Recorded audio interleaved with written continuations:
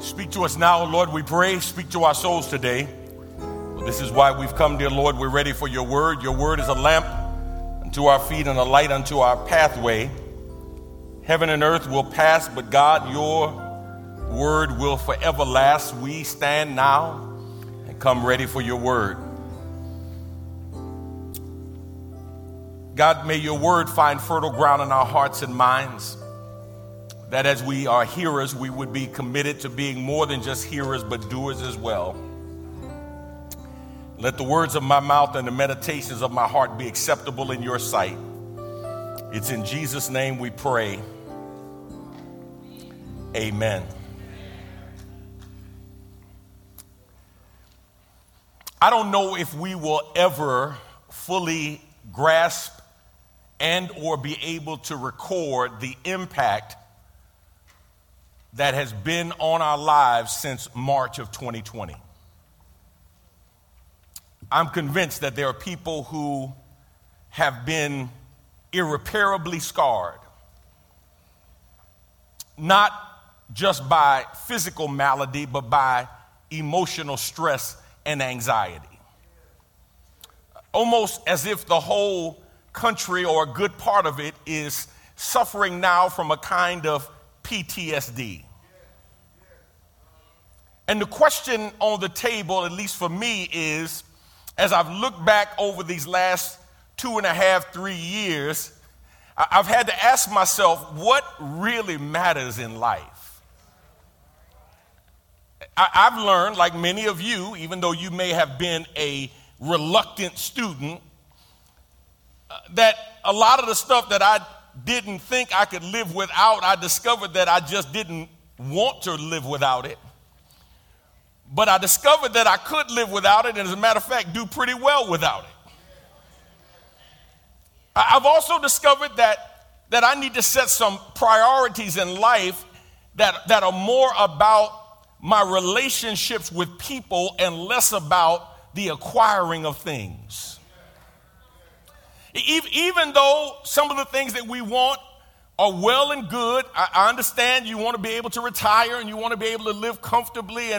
But listen, these last 2.5 years taught me real quick that even when you think you can live comfortably, there's a whole lot of stuff that's out of your control. And so I've had to ask myself this question: what is going to be the priority for my life and living for the rest of my days? I don't know how many days I have left, but I think all of us would agree if we could go back in life, we would probably do things a little differently, especially knowing what we know. I mean, can you imagine if you can go back 30 years knowing what you know today? Right? What kind of different decisions you can make? Some of y'all are saying, listen, not even 30 days. 30 years. Give me 30 months. Take me back a little bit. You know what I mean? But here's the truth of the matter. As we who are children of God think about what our priority is going to be for life and living, I submit to you, my brothers and sisters, that God's priority needs to be our priority. That what God says he wants needs to be what we want, especially if we want God to bless us in our life and in our living. Today, I'm going to talk again about this subject, and it's not a mistake. I don't have dementia or Alzheimer's. I'm not repeating myself. It's not Groundhog Day. I promise you. I want to talk today from the thought, making the main thing the only thing. I'm doing this today under the leadership of the Holy Spirit because I believe there's some of us who need to hear something more than one time in order for us to get it. And I made some adjustments, I made some shifts, I've made some changes because of some of the comments that I've gotten over the last several weeks as we've been talking about this big reset. There's been almost this fear, this apprehension of what it means to make a disciple. Heck, what does it mean to be a disciple? And there's some of you who have articulated things like, am I spiritual enough to be a disciple? Am I really a disciple? What does it mean to make a disciple? And oh my God, I'm not a preacher. How's God going to use me to disciple somebody for Jesus? And so today, I want to revisit this because I need y'all to get some foundational things in place if next week's message is going to really impact your life in the way that I believe God wants it to. Here's the first thing. Number one, you need to know your purpose as a believer is to make disciples. Your purpose as a believer is to make disciples. I'm going to go down to verse 18 of Matthew chapter 28. The New Living Translation says, Jesus came and told his disciples, I have been given authority, all authority in heaven and on earth. Therefore, go and make disciples of all the nations. Now, one of the problems we have in the body of Christ is that many people have different notions, ideas, and experiences about what the church is. I've been talking to several pastors around the country over the last week, and I've come to the conclusion that for the overwhelming majority of people, they don't understand what we have been doing in the church has been at best abiblical and at worst unbiblical. Abiblical in that it has nothing to do with the Bible at all. And some of what we've been doing is unbiblical in that it is in direct contradiction to what God says we ought to be doing in the Word of God. Some of y'all looking at me strange. Let me put a quarter in the meter and park there for a second. Some folks see the church as a social club, a dating service. I can't tell you how many times I have more mature ladies say to me, Pastor, you got any eligible bachelors over there at the church? Wait a minute, you ain't coming for Jesus? You looking for a man? I need a good man in my life. I'm like, oh, okay, all right. I got a good man for you, Jesus. He's the best man you can have. You know what I mean?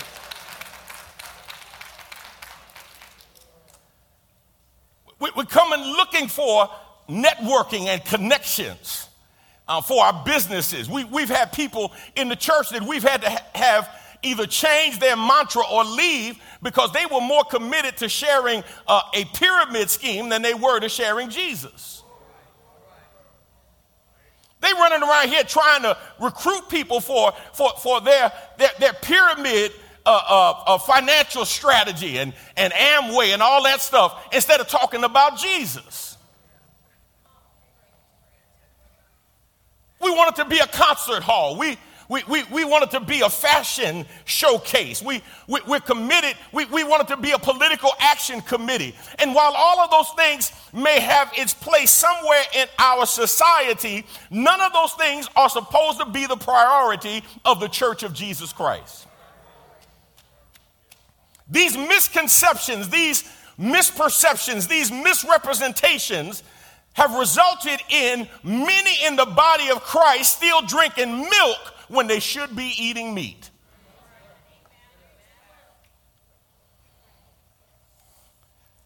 Here's what God says.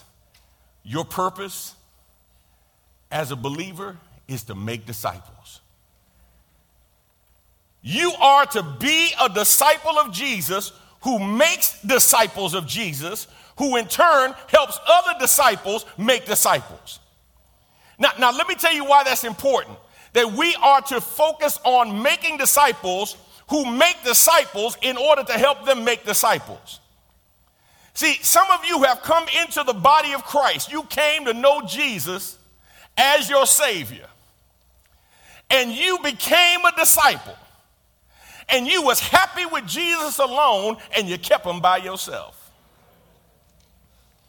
See that idea of making a disciple is the idea of not just the dissemination of information, but the dissemination of information in order to produce life transformation.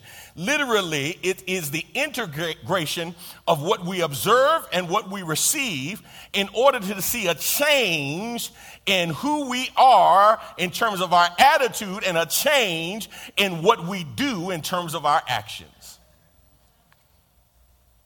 Now, here's what I need you to understand, because some of y'all don't really believe that you are a disciple.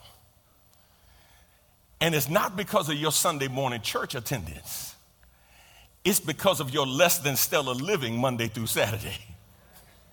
You don't have to say amen. I know I'm right about it. See, if discipleship was just determined by coming on Sunday, you'd be like, oh, man, yeah, I'm a disciple. But then when we start talking about how you live, you'd be like, oh, no, I ain't no disciple. Don't put that on me. I just come to church. Let me tell you some things that a disciple is not required to do. It would be nice, but you don't have to have read the whole Bible front to back from Genesis to Revelation to be a disciple.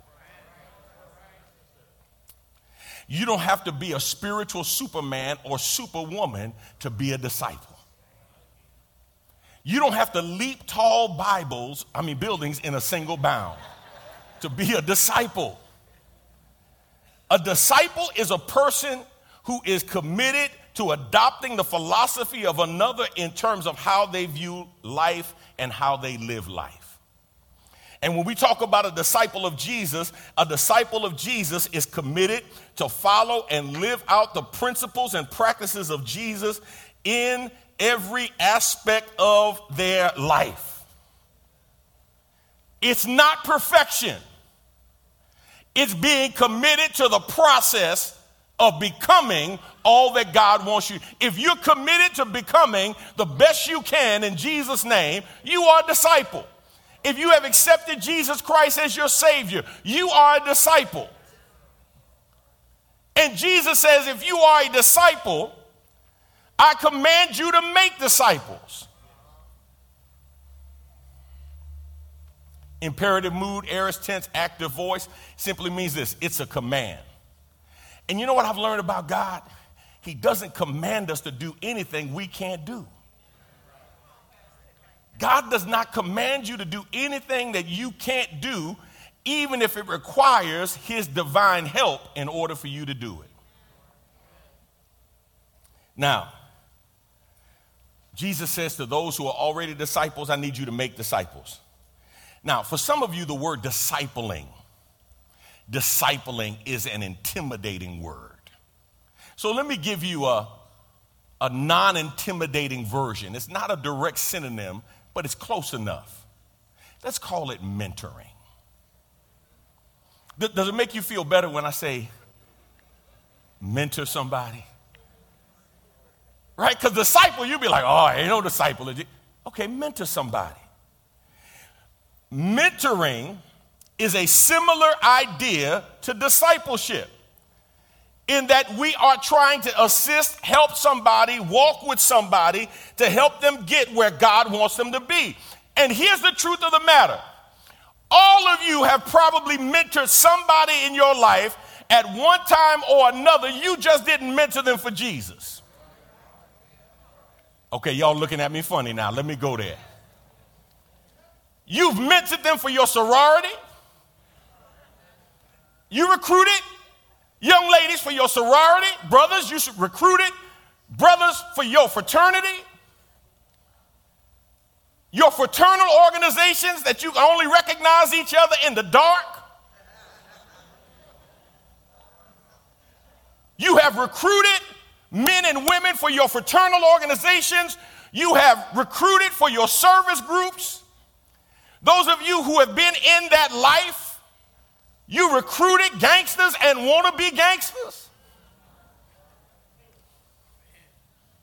You recruited them to come into the light and then showed them how to live the life. Guess what you were doing? Discipling them in ungodliness.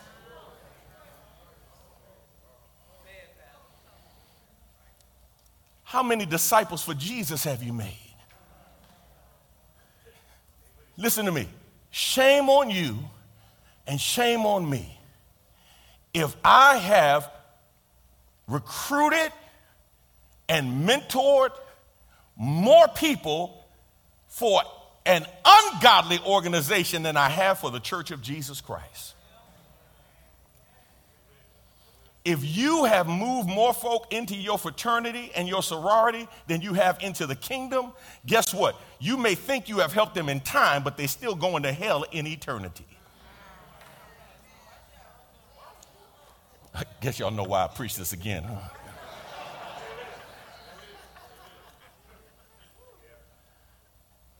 Jesus says, I need you to make disciples for me. If I have changed your life, if I have brought value to your life, in time and in eternity, why would you not share that with somebody else? Look at John 8:31. Jesus said to the people who believed in him, you are truly my disciples if you remain faithful to my teachings. You must put the work in and the sacrifice in order to be the best disciple you can possibly be. Let me just put it like this. Lazy Christians don't make good disciples. Trifling saints don't make good disciples.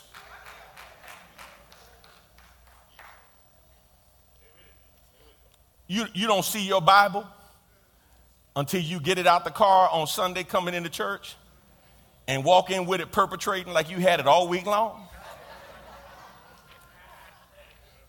And then when you get out of church and you get back in your car, you put it right back in that same place and you can pick it back up when you come to church next Sunday. Man, you got the Bible in print. You got the Bible, for those of you who want to go back, on cassette. You got the Bible on CD. You have the Bible online. You have Bible apps. They'll read the Bible to you if you don't want to read it yourself.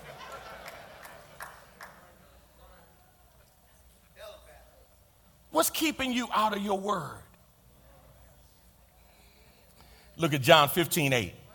When you produce much fruit, you are my true disciples. This brings great glory to my Father. Now here's the question. What is the fruit that is being talked about? First, the obvious one is the fruit of the Spirit. Many times in the Bible, fruit is talked about and expected, but watch this. We don't focus on fruit. We want to focus on the gifts of the Spirit. You know why we want to focus on the gifts of the Spirit? Because the gifts of the Spirit can unmistakably bring glory to me. The fruit of the Spirit brings glory to God. Okay, let me see if I can help somebody. I told you I was in a meeting last week, and the person kind of clowned me. At least I thought they did.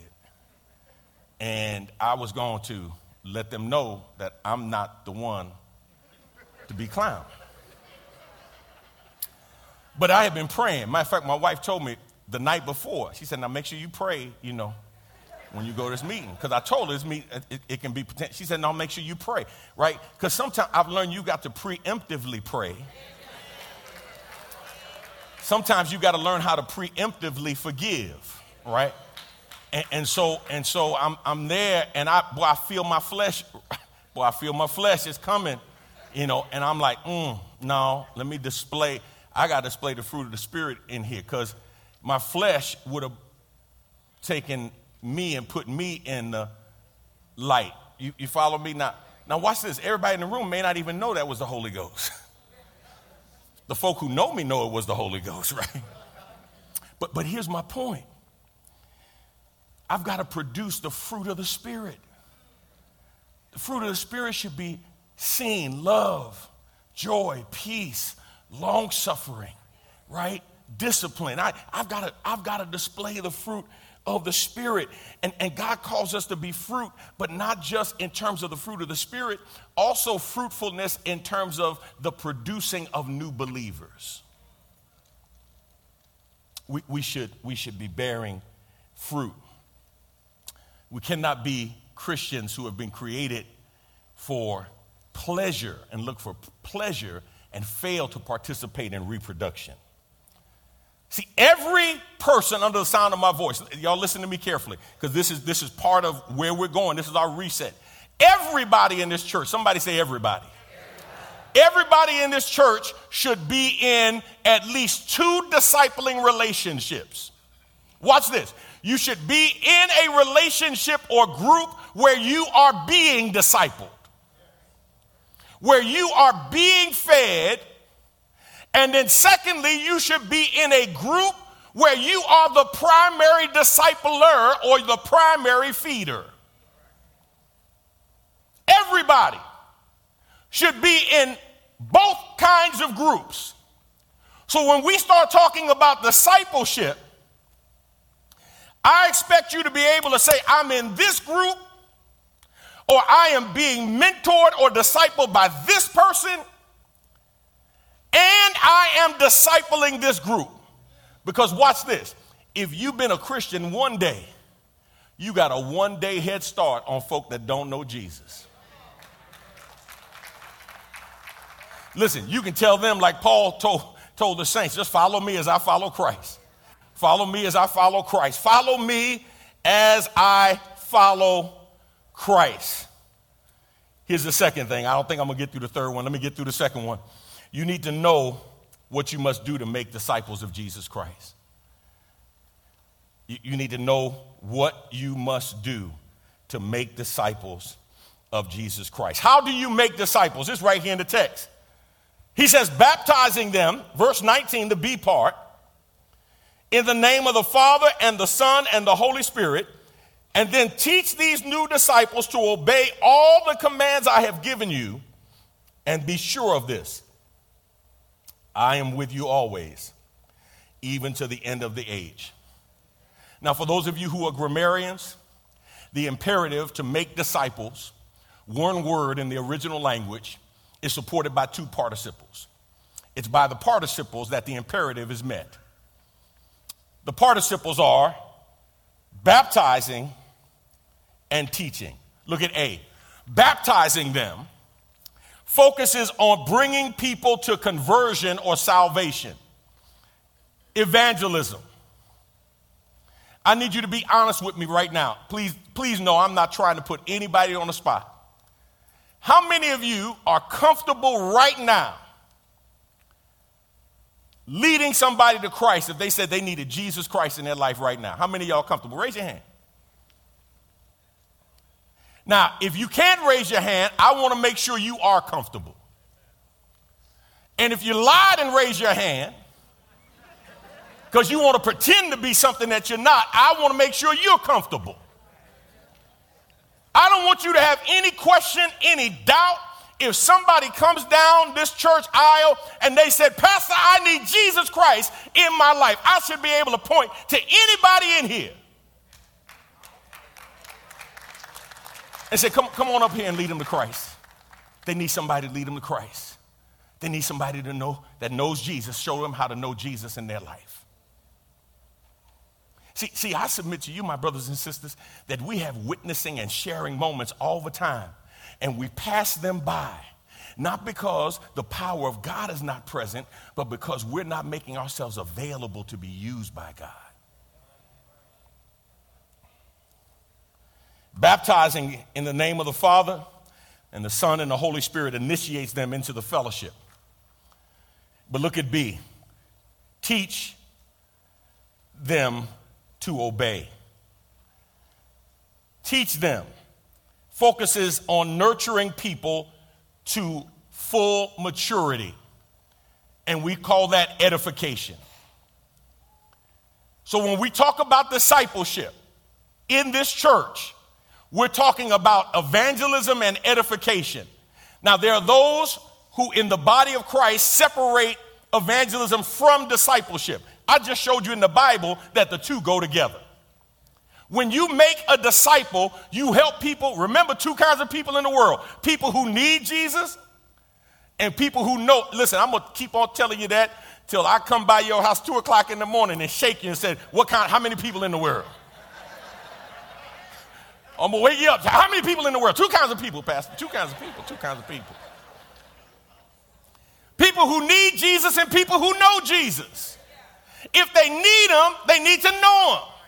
If they know him, they need to grow in him. That's discipleship. Helping people who need him know him. Helping people who know him grow in him. Now, here's the problem with that teaching piece. When he says, teach them to observe all things. When I say teaching, you think classroom. Right? So you automatically are thinking sitting, listening, writing. This idea of teaching in this context, the classroom is real life. Watch this. All of you have been discipled by somebody. Not necessarily for Jesus, but all of us have been discipled by somebody. And when you were discipled by that person, you know what you probably did? You started walking like them. Maybe you started talking like them. Maybe you started acting like them. When you face a situation, you say, man, I wonder how they would have responded to that. Let me see, right? I can't tell you how many times Pastor Lusk is one of the people who discipled me. And we didn't sit down with a whole lot of Bible lessons. It was just life on life. It was life on life. He let me walk with him and talk with him, and he shared with me, right, various principles. And even now there are times when I'm facing things and I think to myself, man, I wonder how Pastor Lusk will handle that. I wonder what Pastor Bailey would say. I think back to the people who poured into my life. The real classroom for discipleship is life. It's life on life to help somebody live like Jesus. That's what it is. Here's the third and final thing. We'll roll through this quick. You must show the signs that you are a disciple. How do we know that you are a disciple? How do we know that you're making disciples? A, disciples love God. Disciples love God. And the commitment to love God is seen in our willingness to obey God. Right? Because you can't say you love God and then practice disobeying God. Right? You got to obey God. B, disciples love all people. Now, y'all, we don't struggle with A. A's pretty easy. I love God. I love the Lord. Part of the reason it's pretty easy is because we can't ask God to corroborate whether or not you really love him, you know. Like, all we can do is take your word for it, you know. You in church when I'm in church. You sing when I sing. You love God? Yes, sir, I love God. You love the Lord? Yes, I love the Lord. He heard my cry.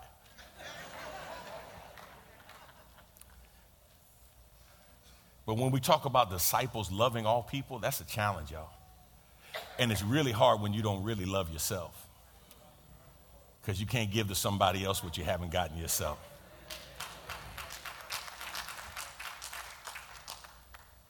Pastor Rose and I were talking about the role that counseling plays in discipleship. That there are many who have discounted for years the importance of counseling, especially biblical counseling, in the discipleship process. But I submit to you, my brothers and sisters, until we find a sense of healing and wholeness in who we are in Jesus Christ, until we understand who we are in Christ and what Christ has called us to be, and find resolution for some of the past hurts that have been inflicted upon us, that we have perpetuated within ourselves, we will never be able to walk in the power that God has for us to walk in. Disciples love all people. Let me go to C. Disciples change the world by helping people change their lives through the power of God. We've been talking about this the last couple of weeks. Acts 17:6, and when they could not find them, they dragged Jason and some of the brothers before the city authorities, shouting, "These men who have turned the world upside down have come here also."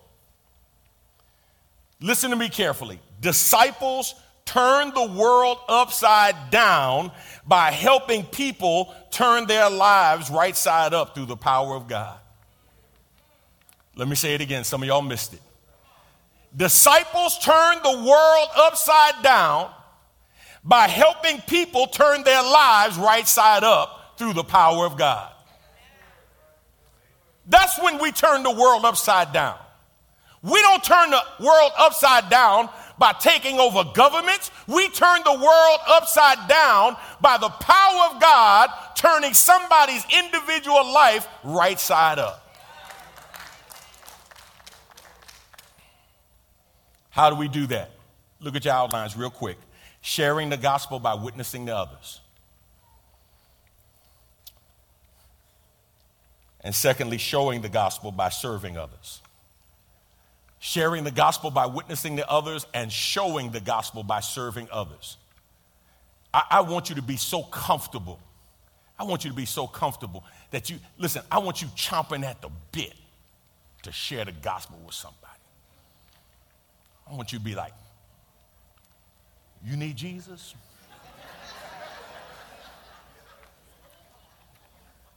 What you say? You say you struggling in life, your life is broken? You need Jesus. Let me help you. Give your life to the Lord. No, we're not talking about religion. We're talking about a relationship. I want to help you know Jesus. See, disciplers don't belittle people. Disciplers don't criticize people. Disciplers don't judge people. Disciplers bless people. Disciplers build people up.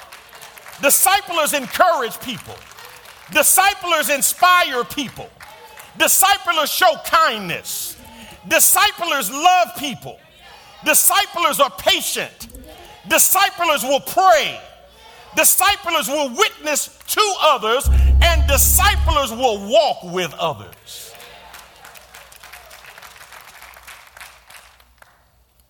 My brothers and sisters, I want you to make a commitment today. If you don't want to disciple, mentor. I want you to on your outline right now, I want you to start a list of people that you can mentor or disciple in the Lord. People who you know would benefit, listen carefully, to a godly philosophy of living. People who would benefit from learning how to hold their tongue and hold their peace and learn how to discipline themselves. People who would be better for knowing Jesus. And I told you before, and I'm going to close by telling you this. Some of you don't have to look outside of your house. Can I tell you something? I think the number one problem we have with our children today is not a rebellion problem.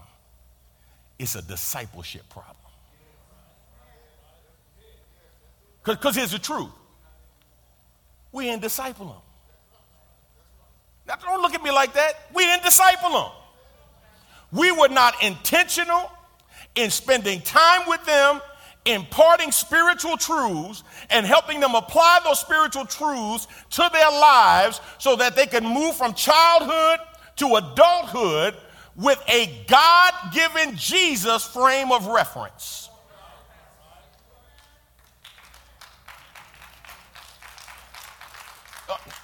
Okay, y'all, listen, I'm confessing. I didn't do it with my own children like I should have. We don't think about it. I'm literally, my first group, I'm calling my children and all their friends. We're going to start meeting. In person, Zoom, however they want to do it. Because even in their 30s, they still need guidance on how to live in a godly way.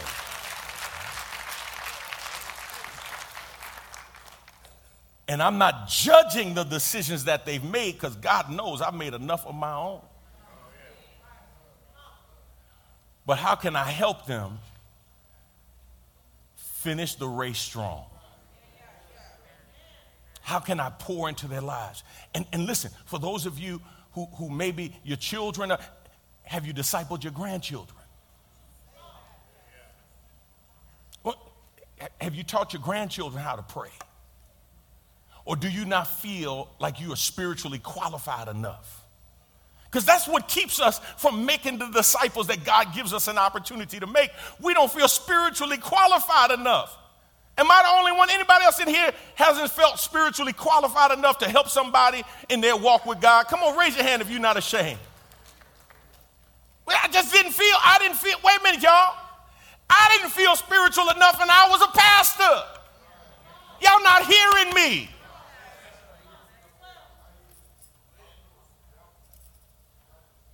Because I'm looking at Paul and Peter and John somehow like they are spiritual supermen, instead of recognizing they were just normal men who were in contact with a supernatural God.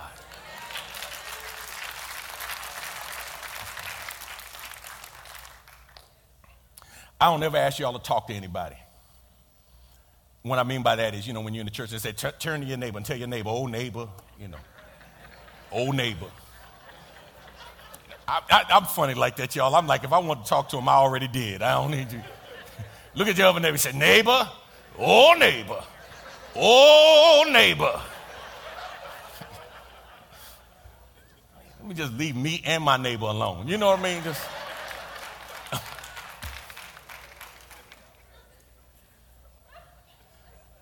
But today I'm going to break my rule.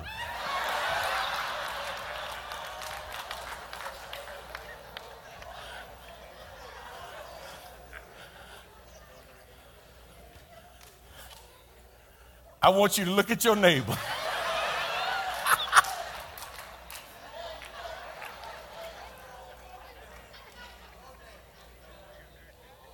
and you ain't got to tell them old neighbor. You're just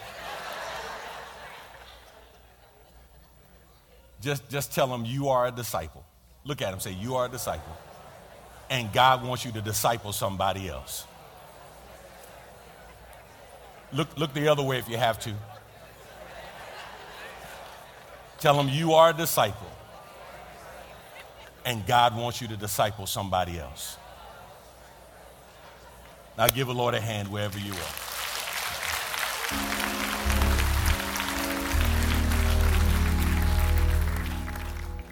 Father, we thank you and bless you for this day.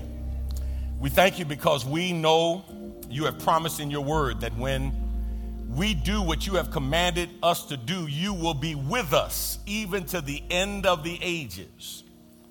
That you bless when we obey. And I pray now, God, that we would be blessed because of our obedience. God, help us today. Help the parents to recognize that they have a responsibility to disciple their children. Help the grandparents today to recognize they have a responsibility to disciple their grandchildren. Help the elders today recognize that they have a responsibility to disciple those who are younger in the family. And we are to do it in Jesus' name. Give us the courage and strength, and help us to recognize, God, that it's not us, but it's you working through us that will help us to be all you want us to be. It's in Jesus' name we pray. Amen. Making the main thing the only thing. Listen, can you imagine? How would you judge a chocolate chip cookie factory if they never made chocolate chip cookies? What would you think about an ice cream store that didn't have ice cream and never sold ice cream? A soul food restaurant that had no soul food. There's something wrong with that, right? Well, guess what? If we are to be disciple makers for Jesus and we're not making disciples, then we're not doing what God commanded us to do. Because here's the interesting thing. None of the other stuff matters apart from making disciples. So if we're having choir annual days, but we're not making disciples, man, God don't care about no choir annual days. That's our stuff. We want to have anniversaries. That's not God's stuff. That's our stuff. If what we do does not result in us making disciples, helping people who need Jesus come to know him, and helping people who know Jesus grow in him, then we shouldn't be doing it. It's just that simple. That's not only true for the church corporately, that's true for all of us who are followers of Jesus. If you are a Christ follower, your commitment should be to make disciples. And there's no such thing as being a worthy disciple. None of us are worthy. All of our righteousness, remember what we said earlier, is like filthy rags before the Lord. We disciple out of the grace of God. And if somebody says, well, how can you tell me? Because I'm testifying about what God has done in my life by the grace of God. I do not stand here right now because of who I am. I stand here right now because of the grace of God. I'm reminded constantly of my unworthiness. That's why I'm grateful to God. I don't stand because I'm worthy. I stand because of his grace and his mercy. Now listen, if you want to accept Jesus Christ as your Savior, click on the link that says, I want to be a Christian. I want to be saved. If you want to unite with our church, say, I want to be a member of the church. We have people from all over the world who are uniting with us and a part of I Hope Church. And oh my God, I got to tell you, man, we've got some exciting news. We are working on our discipleship series. And man, if the Lord says the same, that discipleship series should start kicking off around the first of the year. And when I talk about the discipleship series, what I'm talking about is the content of our discipleship material. We've been working real hard with our staff to develop a pathway to help people move from immaturity to spiritual maturity. Now, you can't time it. You can't say, okay, after 12 weeks, you're going to be spiritually mature, because discipleship, becoming a disciple of Jesus, is a process, and it's an ever-growing and developing process. But we're going to get you on the right road. Man, I promise you, just stay with us. If you're looking for a church home, become part of the Good Hope Church, I Hope Church. We would love to have you as an member of our church. Now, if you want to worship the Lord in giving, there are 6 ways that you can worship the Lord in giving here at the Good Hope Church and I Hope Church specifically. And we ask you to give as God has blessed you and give as God leads you to give, remembering that God loves a cheerful giver. Tremendous things going on at our church. Man, I'm so excited. Of course, you know about our food pantry and the work that we're doing there. Our diversionary program, our work with the district attorney's office and the juvenile department of Harris County, helping young men and young women who have gotten in trouble and working with those families as well.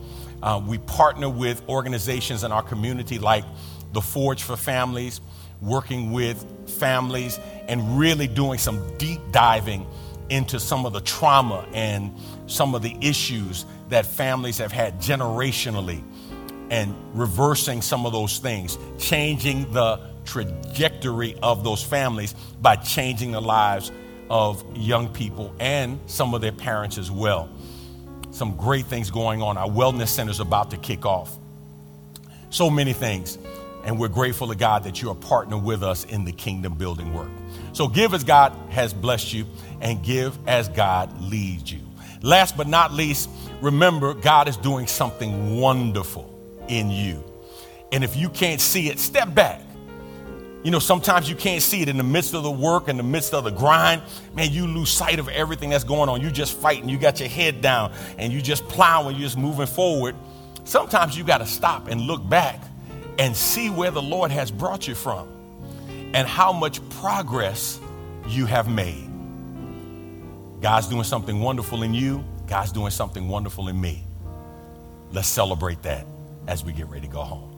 Till next time, God bless is my prayer.